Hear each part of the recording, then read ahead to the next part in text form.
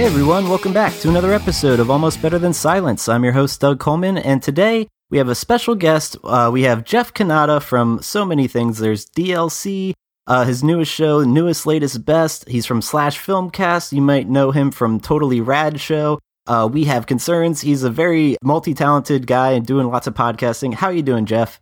I'm doing great. Happy to be here. Yeah, super happy to have you on our show. And I guess the first thing I usually ask on our interviews, besides what are your greatest strengths and weakness and where do you see yourself in 5 years? Just kidding. Is basically for our listeners who might not be aware of your work, can you give them a little elevator pitch on what you do?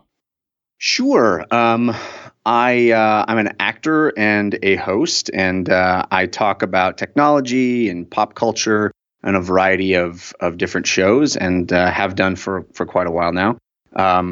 I have a couple of video game shows, as you mentioned, and a movie and television show, and a comedy science show that I'm really proud of.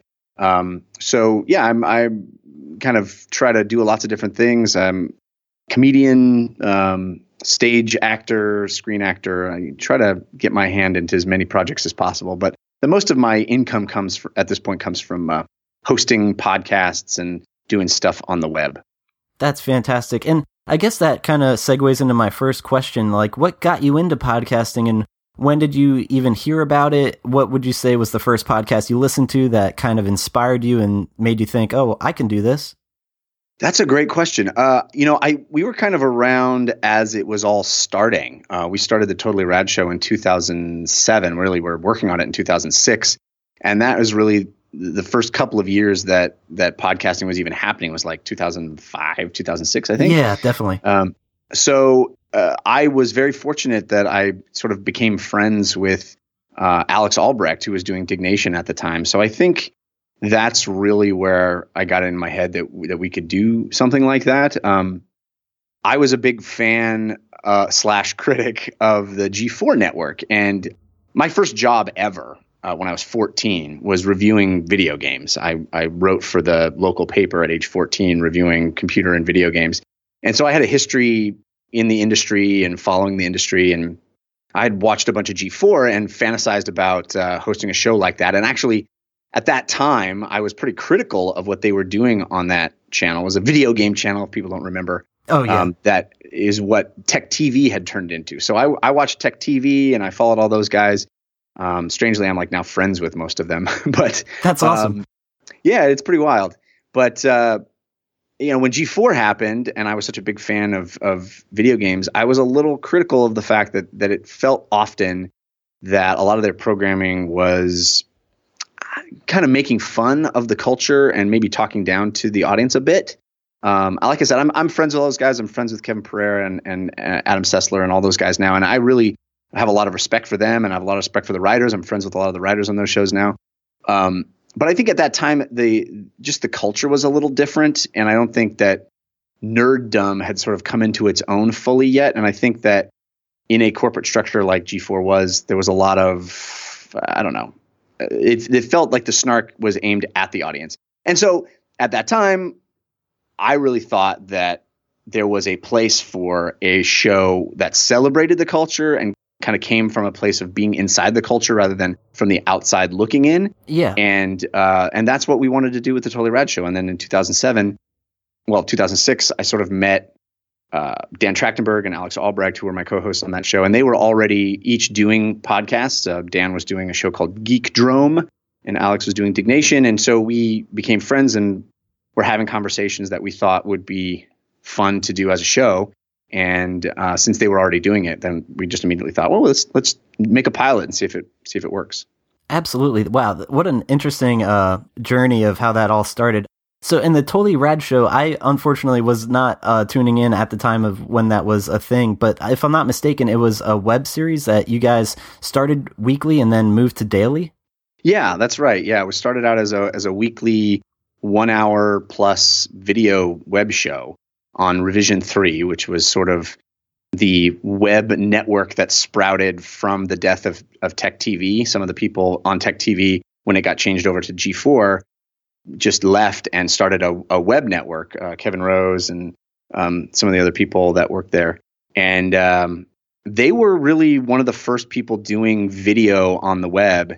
And the Totally Rad show, it seems crazy to kind of crazy now to do an hour-long video web show, but that's what we were doing. Yeah. And it was before, shorter content was king. And I think during the lifespan, it became that. And that's why we changed to a shorter daily format. But we made the show. It was all green screen backgrounds, which people hear now, it's like no big deal because everybody's doing that. But nobody was doing that when we did it. And we were doing it out of a garage. And we sort of had to figure out how to do green screen keying because now it's just off the shelf software. You push one button and you can key out. People do it, in real time on Twitch. It's no big deal.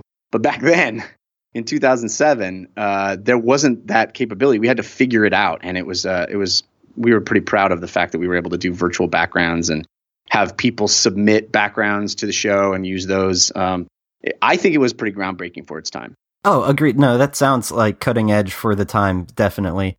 It sounds like more or less that you're doing a lot more podcasting these days. Do you have like a desire to get back in front of a camera, or is there stuff that you're doing like that I'm just not aware of?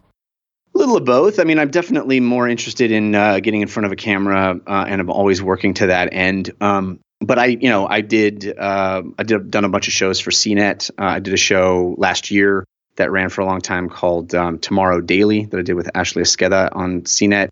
And before that, I did a show on CNET called Always On with Molly Wood that I'm really, really proud of. It was a pretty awesome show. So I'm definitely always interested in doing video shows and being in front of the camera.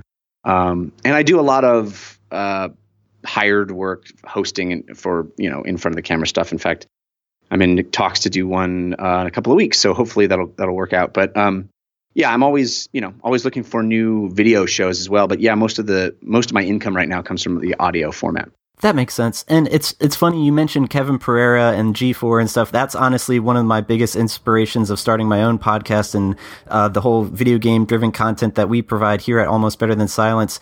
And we've actually had a handful of the members of The Attack on our show in numerous times. And that's actually where I first discovered you, was when you were featured on The Attack, however many years ago at this point now. Oh, cool. Yeah, and that led me down the road of checking out DLC and We Have Concerns, and you just have so much stuff going on. But it seems like you are a pretty big name in the gaming industry. What would you say was like the first gaming console or game that you specifically recall playing, and when did it like sink into your mind that this is a feature for me?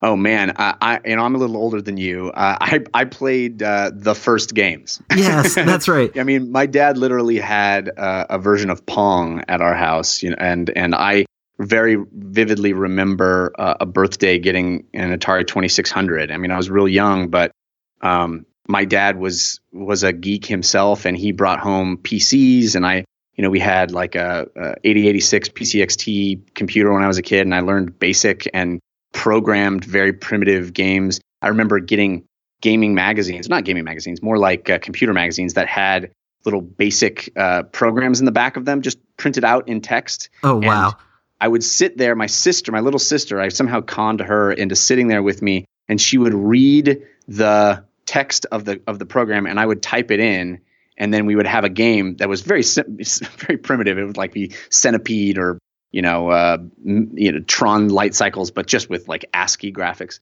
Gotcha.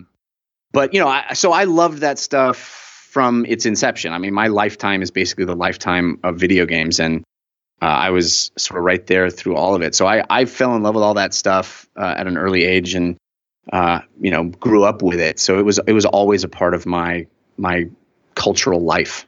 That's really cool. And it's really neat to see how far it's like evolved. And that's one thing that I know about you, that you're really into VR, and like, it's kind of funny how lots of opinions of it are people think it's a shiny thing and it's going to be forgotten in a couple of years. I personally think it's going to be around for a long time, especially if it's done right. As someone with very little VR experience, I've only ever really toyed around with a Google Cardboard and my phone and stuff. What would you say is like the best entry point for VR? Would it be Oculus, Vive, PSVR? I think any one of those three is a great entry point. I mean, certainly PSVR is the most economically sensible, although yeah. Oculus right now is on sale for $400. It does require a pretty powerful PC, but Oculus for me right now at this very moment, and I reserve the right to change that opinion. But at this very moment, I think Oculus is the best experience. Vive is constantly updating this Knuckles controllers. I haven't had a chance to try them, but they sound incredible. But right now, at this moment, what you can get right this second, Oculus with touch controllers is the best experience. But that isn't to say that PSVR isn't worthwhile. I think PSVR is fantastic and certainly is something that can convert people into being believers in VR. I mean, if you play the Star Wars Battlefront VR experience or Batman Arkham VR on PSVR, I think you get it. I think you understand what's so special about it. Yeah. But there are many, many experiences that I could highly recommend that I think makes people understand what's so special about VR, and that it isn't just a passing fad, that it really marks a completely new way to interact with entertainment. And that's different than Waggle on Wii or 3D televisions. People always compare it to those technologies that are sort of here today, gone tomorrow. But VR is not comparable. It is a completely new way to interact with games. And the game that I've been going crazy about lately is a game called Lone Echo on Oculus. And I think it's really the new best VR game ever. It really awesome. is. It really is. I can't imagine anybody playing that game and not understanding what makes VR so special.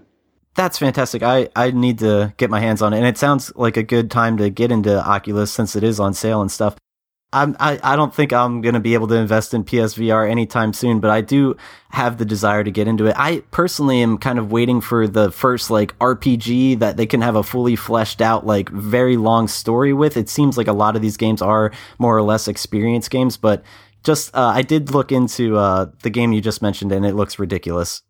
Yeah, it's amazing. And I played through it this weekend. It's about a 6 to 8 hour campaign, okay, which, is comparable to Call of Duty or something like that. And I think it does feel meaty and feels AAA and feels like a full-fledged game and not just an experience. But also, I would recommend The Mage's Tale, which also just came out a couple of weeks ago. That's from the guys that make Bard's Tale. It's from In Exile Entertainment, very, very high-end developer.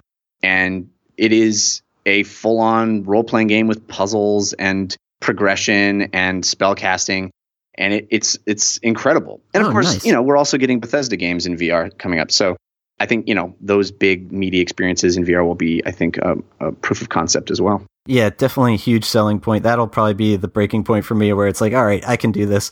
But to get back to some of your podcasting, though, one of the ones that I really want to highlight is your newest show, Newest, Latest, Best, and it's actually like a daily show that you're doing on Anchor. One of our fans actually sent in a question to you, and he says, how do you stay motivated enough to do daily podcasts when I barely struggled to do one a month? That's a great question. It's not a small thing to do a show every day, and it's daily, not just 5 days a week. It's 7 days a week. It's every single day. And when I agreed to start that show with the folks at Anchor, I don't think I really understood what I was taking on, because it is always there. It is always waiting. There's no day when I can just wake up and be relaxed. I would have that waiting for me, but I really do enjoy it. I mean, it's awesome to have such an immediate interaction with the audience and to put something out right away. I mean, I love my weekly video game show, DLC. But if something cool happens on a Wednesday or, God forbid, on a Tuesday morning, I don't get to talk about that until the following Monday when we do DLC. And sometimes that feels really stale by the time we have the opportunity to talk about it. But A daily show, I'm reacting in real time to breaking news. I get to talk about the stuff that I'm playing. A lot of times I'll go to industry events. Like, for example, today's episode of Newest, Latest, Best is a hands-on that I had with Uncharted: The Lost Legacy. It was the worst possible situation for me doing a show on Monday because the embargo for that event was lifted at 7 a.m. on Tuesday morning. So oh my God. I couldn't talk about it on yesterday's episode of DLC, but I did have the opportunity to talk about it on today's episode of Newest, Latest, Best. So that stuff is really fun. And I also really like the fact that the Anchor platform allows me to have people send in voicemail to me, and I can play it on the show very, very easily. It's real slick the way it works. So it's been fun to have the show be this kind of conversation with the audience and not just talking at the audience. So I'm really digging that show, and I like the short form, and hopefully people are listening. It's available on Anchor, but it's also a podcast on iTunes and Google Play Music Store. Yep, and I'm listening via iTunes myself. I found out about it. I actually don't know how I found out about it. I think Anchor themselves were contacting me because we're podcasters, and then I went to their site and saw your show, and I was like, oh, it's Jeff Cannata. I got to give this a try. And yeah, awesome. It's really cool hearing, that immediate interaction with your fans. I thought it was really cool how you can send in voicemails and all that stuff. And like you said, with the whole being able to say things as it happens with our show, for instance, we have a Slack channel and we just throw all the topics into show topics. And by the time we record, it is like 2-3 weeks stale, and it's always a shame. But we still find a way to at least talk about it, but it would be more efficient to do it daily. But that is kind of daunting. I'm trying to think of myself doing like ABTS minis or something every day, and wow. Right. And that's the thing with the video game industry. Sometimes, especially people say during the summer and spring, there's usually like a lull and lack of games coming out in news. So to be able to have something every day, that's got to be some research involved. But then I guess this year's an exception because we've had an exceptional year for video games. That's true. Yeah, a lot of stuff happening in the summer. This week alone is like 5 or 6 games that I want to be playing. So it's pretty great. But you're right. Every day to have content, multiple segments every day. It's it can be a little intense. But that's what's so great about having the audience call in with stuff. And they're supplying things to talk about every day as well. So it's fun. Oh, definitely. Okay, so then I have a couple more gaming related questions for you. Just want to get your thoughts on it. Your thoughts on esports, particularly I'm really getting into Rocket League, and it's crazy to see how much of a community is evolving. It's been around for 2 years, and I see that some people are saying it's going to be on different channels of ESPN and stuff. So like, it's just exploding. And then that's not even to mention Overwatch and the big dogs. What are your thoughts on it? Do you see a future in esports like really like taking over modern television? I do. I think that it is, I keep saying esports is the future, but it's more accurate to say esports is the present. I mean, it's happening, and it's going to continue happening.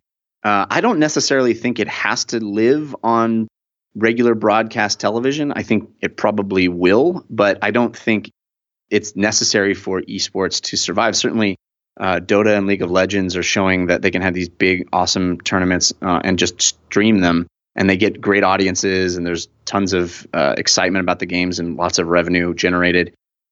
Esports is fun. It's awesome. It is a kind of a wholesome angle on video games that I think can win over people that aren't really, keen on having video games be in the mainstream. Yeah. And it is if you get into it and you kind of understand what's going on, which, is no insignificant hurdle. But, it's also a hurdle for people to understand what's going on in a game of football or baseball. Exactly. You're indoctrinated in that in our culture. But if you just came to it raw, you'd be like, what is even happening here? So as the gamer generation ages up and there are eventually no people that didn't grow up with video games, it's going to not seem so odd, and it's going to seem completely natural, and people are going to love it. And once you understand it all, it's thrilling to see these guys perform at such a high level. And I think a lot of the structure that's now arriving to the scene, for example, the Overwatch leagues and the League of Legends franchises that they're making, all of that stuff is going to lead to much more uptake in people being interested in it.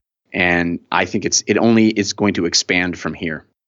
Absolutely. And I even think I heard about certain colleges offering like sponsorships to just come play esports for their school. So I do agree that it is kind of like in its blossoming phase, and it will, I guess, be more socially accepted once it's on TV. Although that's a sad thing to say, because I personally tune into the streams and do see like 20,000 plus people tuning in. So it's obviously there's a culture there. And then my other question is about like trade values and like just values in gaming. So like, it's kind of confusing that I just went to a con earlier this summer, and it's like a retro game con. They have all sorts of old games, and like, say I want to buy a Dreamcast, it'll cost me a couple $100 or something.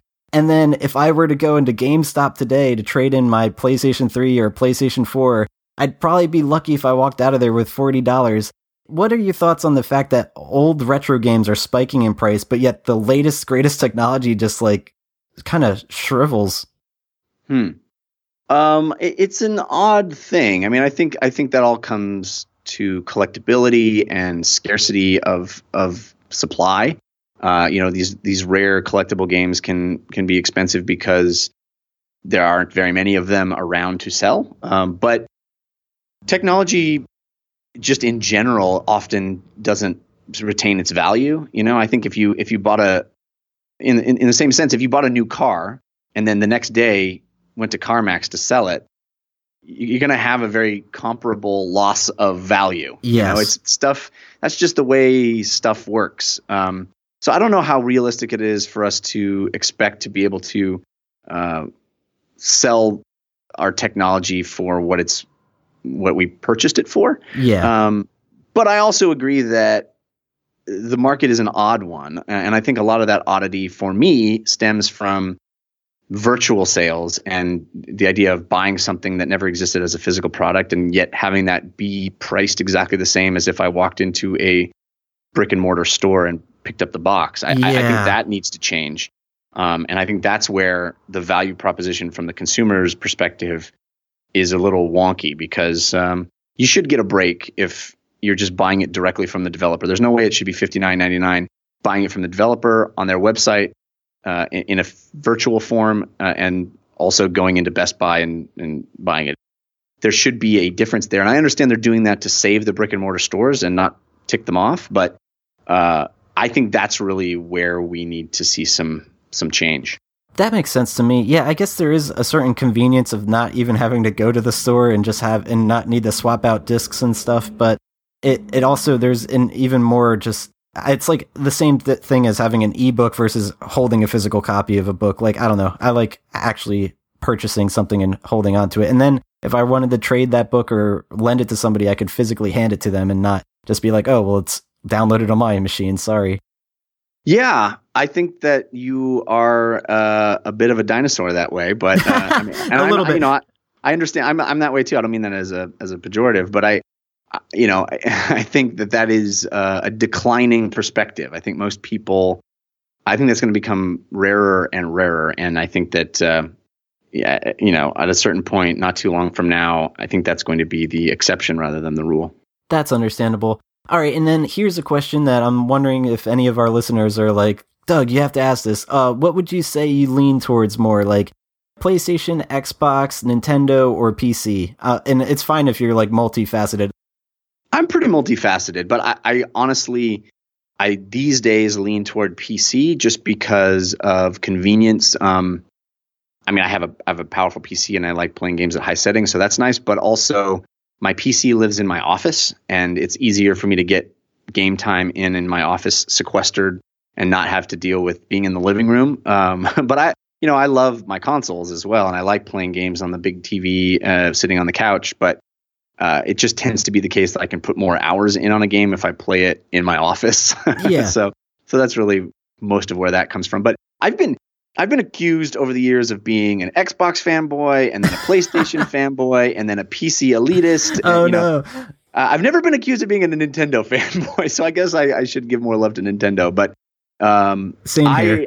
I have no allegiance to any one particular place. I think I tend to play a little bit more PlayStation for this generation, but I certainly played more Xbox 360 last generation. And the idea of someone accusing me of those things has always been so hilarious because I could not care less which console I'm on, and I could not have less allegiance to a brand. And the fact that people this generation, people are like, oh, you hate Xbox, you love Sony. Of course you give your game of the year to Sony games every year. I was like, well, that's only because Uncharted 4 was amazing last year and Horizon is amazing this year. If that was on a Microsoft console, I'd still give them Game of the Year. It has nothing to do with that. Of course, but that's the internet looking for excuses, and I don't know. I'm with you. I'm the same way. I like gaming no matter what it's on. Personally, like I've been known. People have said that I'm a Nintendo hater, and I'm not because I've played like all the Mario games and everything. So I don't know. It's interesting how there's that kind of class system being set up, but it's at the end of the day we're all gamers, so everyone just have fun. I agree. So I guess a few last questions about podcasting. Where did you meet your co-hosts for your various shows, like Christian Spicer for DLC and Anthony Carboni for We Have Concerns? Well, I was doing a show with Garnett Lee called Weekend Confirmed, which grew out of his podcasts, One Up Yours, and before that, the One Up Show. And he was doing a show, one of the very first video game audio podcasts, actually, that he did for many years. And when that ended, he actually left when One Up collapsed, and he left that company. He moved down to Los Angeles. And when he did, I had guested on that show several times and really was a big fan of him and what he did. And we kind of became friends.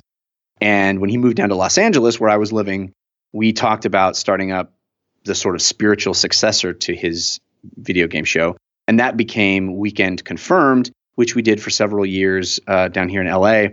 And while we were doing that show, Christian Spicer was a fan and reached out to Garnett and asked if he could guest on the show, and said he was a stand-up comic, and we just thought it would be fun to have him in. Yeah. And he became a regular contributor, a regular guest on the show, and out of that he and I became friends, and we had what I thought was a pretty good dynamic on the show.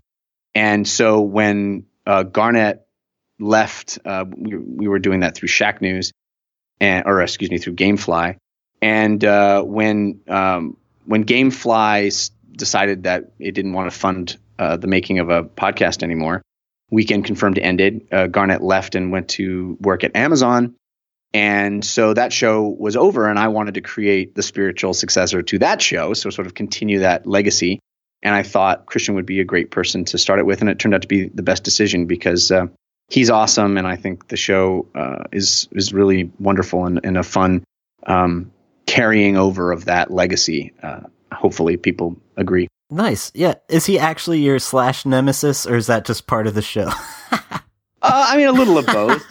We play it up, certainly, but he definitely, we disagree about a lot of things. So I think that's why that came about. I mean, that started on Weekend Confirmed. So we would have vehement disagreements about a lot of things. So that's where that even began. And I think that makes for a good show because we're we're genuinely buddies, and we hang out, and our families hang out together, and we genuinely like each other, but we can also disagree very strongly about video game opinions. Yeah, it's a good dynamic to have people that disagree sometimes on an audio content, because if everyone's disagreeing, you don't really get that other side of the story. And it's same with just playing devil's advocate if you do agree.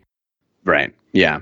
But I mean, I don't think there's any falseness to it. It is not we're not creating disagreement when there is none. It all comes from a genuine place. That makes sense. Yeah, I can honestly, all the content that you put out, you get that genuine feel. Like you're such a nice guy. One of your tweets really kind of resonated with me recently. Like, why can't we make being nice or kind cool again? And I'm like, I know what you mean, because there's so much toxicity in some of the gaming communities.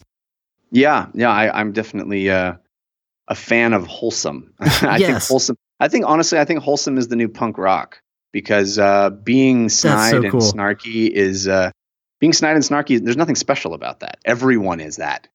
Being kind and being positive, that's punk rock. That's counterculture, because nobody's doing that.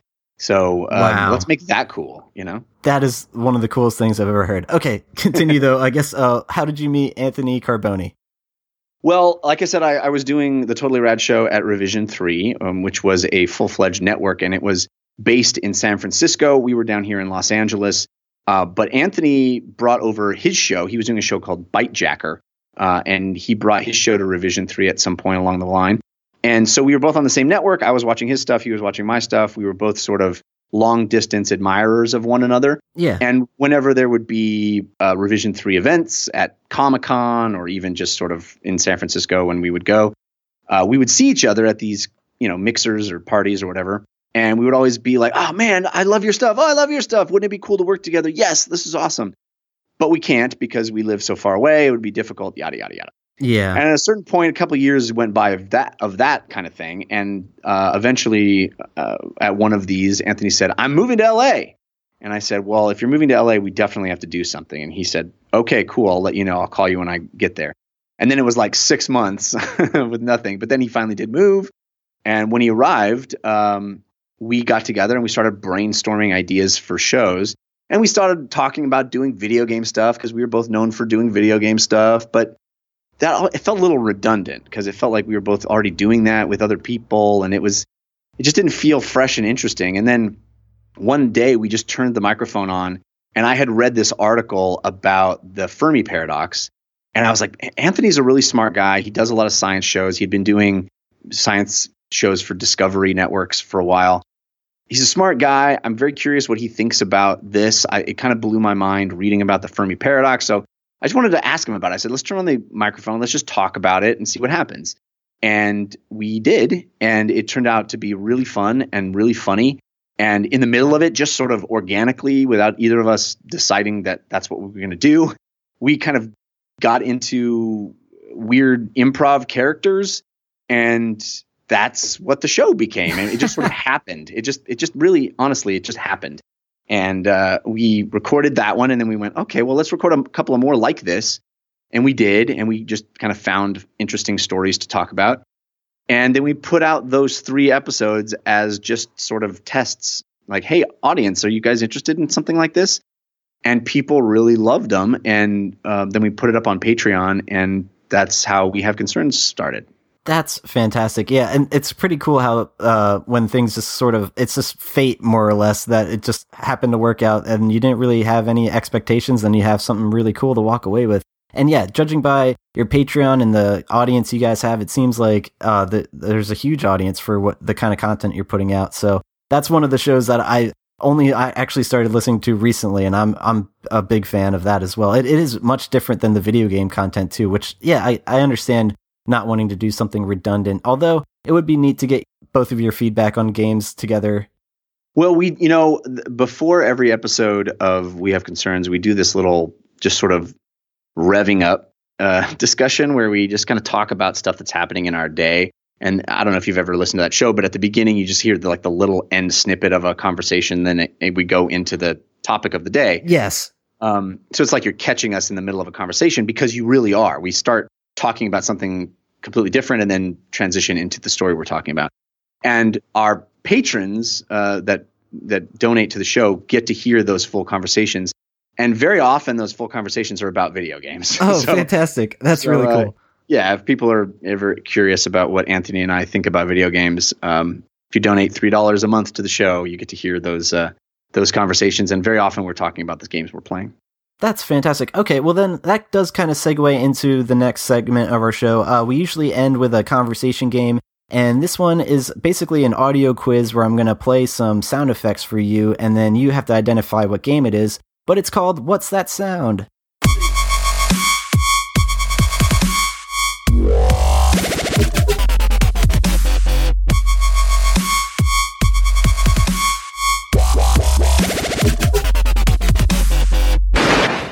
I'm very, very certain I'm going to be terrible at this. Oh, okay. It's fine. Well, the thing is, in the past, a lot of my co-hosts are pretty bad at this, and I've done a lot of retro games, but this time around, I have 6 sounds for us, and they are all pretty modern games. So I'm eager to see if you can get any of these. It's typically a best of 3 scenario, so we'll play twice and see if you can win any of them. But okay. All right, so we're playing What's That Sound? Let's see what you make of sound number 1 now.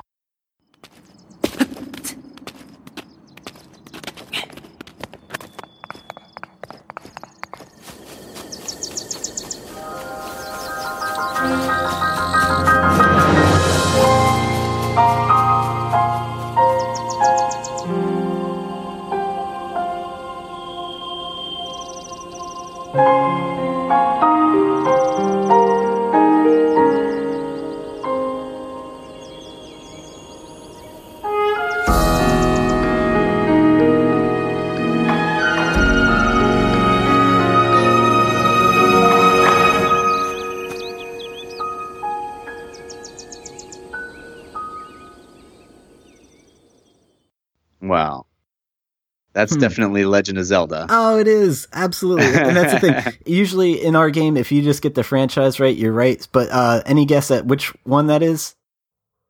I think it's Breath of the Wild. Yes, indeed. That is the opening from Breath of the Wild. Absolutely. Yeah. So that's one in the books. If you get another one right, you win the first game. Let's see what you make of sound number 2. I'm already in the gravy, man. I love it. I'm already, I feel better just knowing that I got one right. Oh, you'll be fine. All right, here we go. Good enough, healer.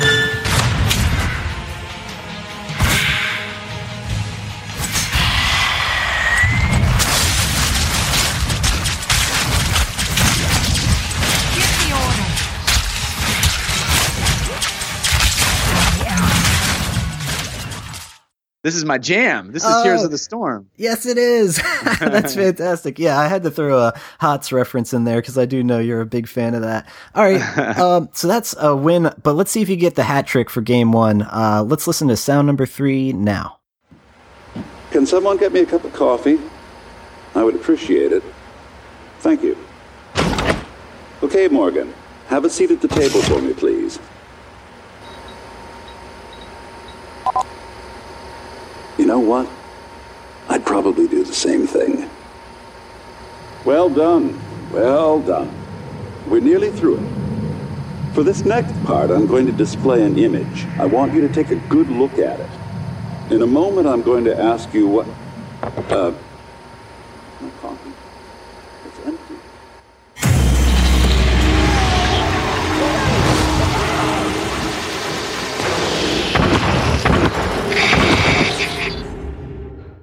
Oh, that's Frey. Yes, it is. And that scene, wow, dude, you're on fire. I wasn't sure, like, in the past, we've had some really tough ones, and I don't know, it sounds like you really are familiar with these games, but that scene specifically stuck out to me when I was playing Prey. I haven't finished the game yet, unfortunately, but I do want to go back to that. Yeah. Yeah, no, it's a very evocative scene for sure. Oh, absolutely. Very memorable. All right, so that's a definite win with a hat trick on the first game. Let's see what you make out of game 2. Let's listen to sound 4 now.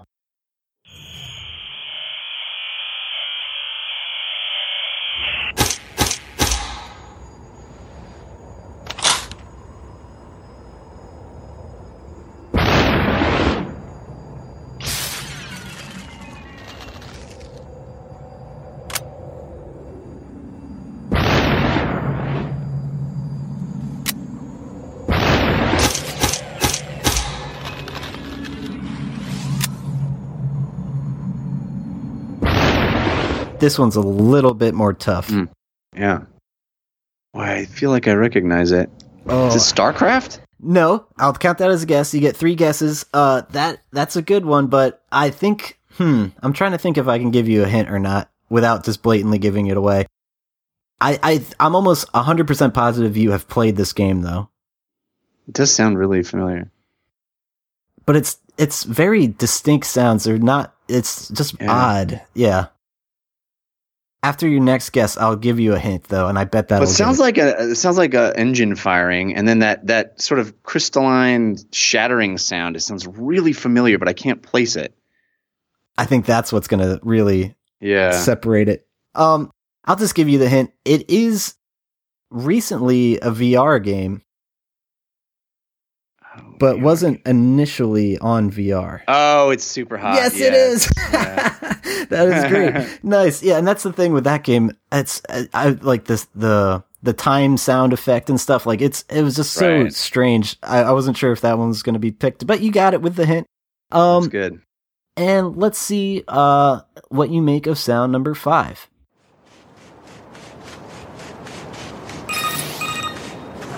The Council of Humanity has a message for all of our brave androids fighting on the surface. Currently, our struggle against the machine life forms is at a stalemate. This battle has raged for far too long. I am sure all of you find the effort grueling. But now is not the time to give up. Now, more than ever, we must forge on. Remember that several 100,000 humans on the moon want nothing more than to return to Earth. Glory to mankind. Those council broadcasts are always so stiff. Yeah, now this one also is tough because, well, personally, I haven't played this game, but I really, really want to. On the moon. Androids on the moon. Man, that thing is super familiar to me. Ooh, I bet, yeah, I wasn't even sure. As someone who didn't play the game, trying to get a clip for this, I was like, I think this audio clip should be helpful, but maybe it isn't. But yeah, the blip, the actual sound effect, hopefully, might stir a memory. Oh my god, it's so familiar. It's Farpoint, right? No. Oh, good guess. No. What is it? I'm eager to see if you're gonna kick yourself or if it's something you have yet to play. Oh, I've definitely played it. It sounds really familiar, but I can't place it. Moon on the moon. I mean, Destiny is on the moon, but that doesn't seem like Destiny sounds. What else is on the moon? I've definitely played this game. I give up. What is it? No problem. It is Nier Automata.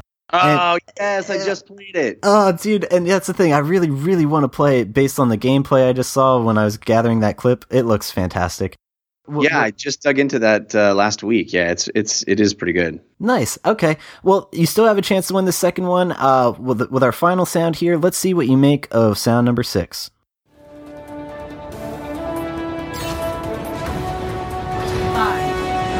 Positioning. 3, 2, 1. Attackers incoming. Defend objective A. Which is unseen.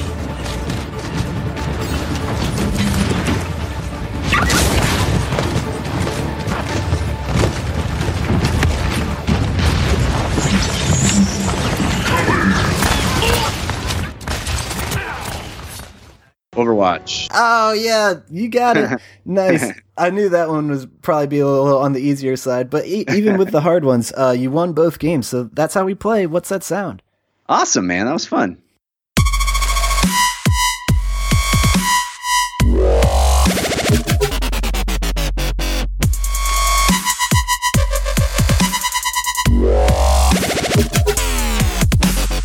All right, well, that was a very fun episode, Jeff. I really can't thank you for joining us enough. Let's do some plugs. You have so much stuff to plug. I'll let you take the reins on this. Where can our listeners find you? Sure. You can always follow me on Twitter. I'm at Jeff Cannata, and that's spelled with 2 N's and 1 T. I do several shows. My daily video game show, Newest, Latest, Best, you can find at anchor.fm/NLB.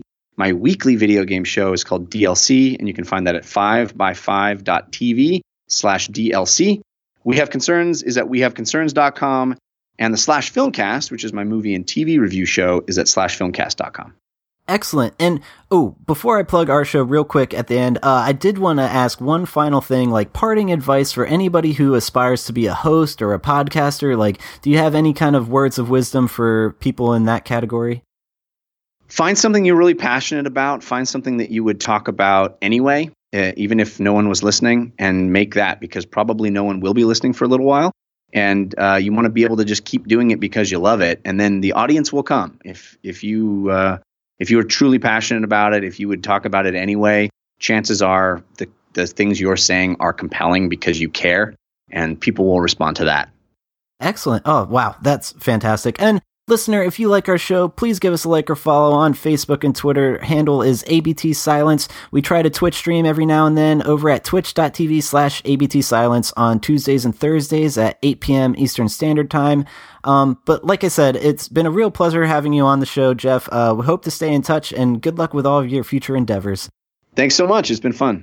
All right. Take care.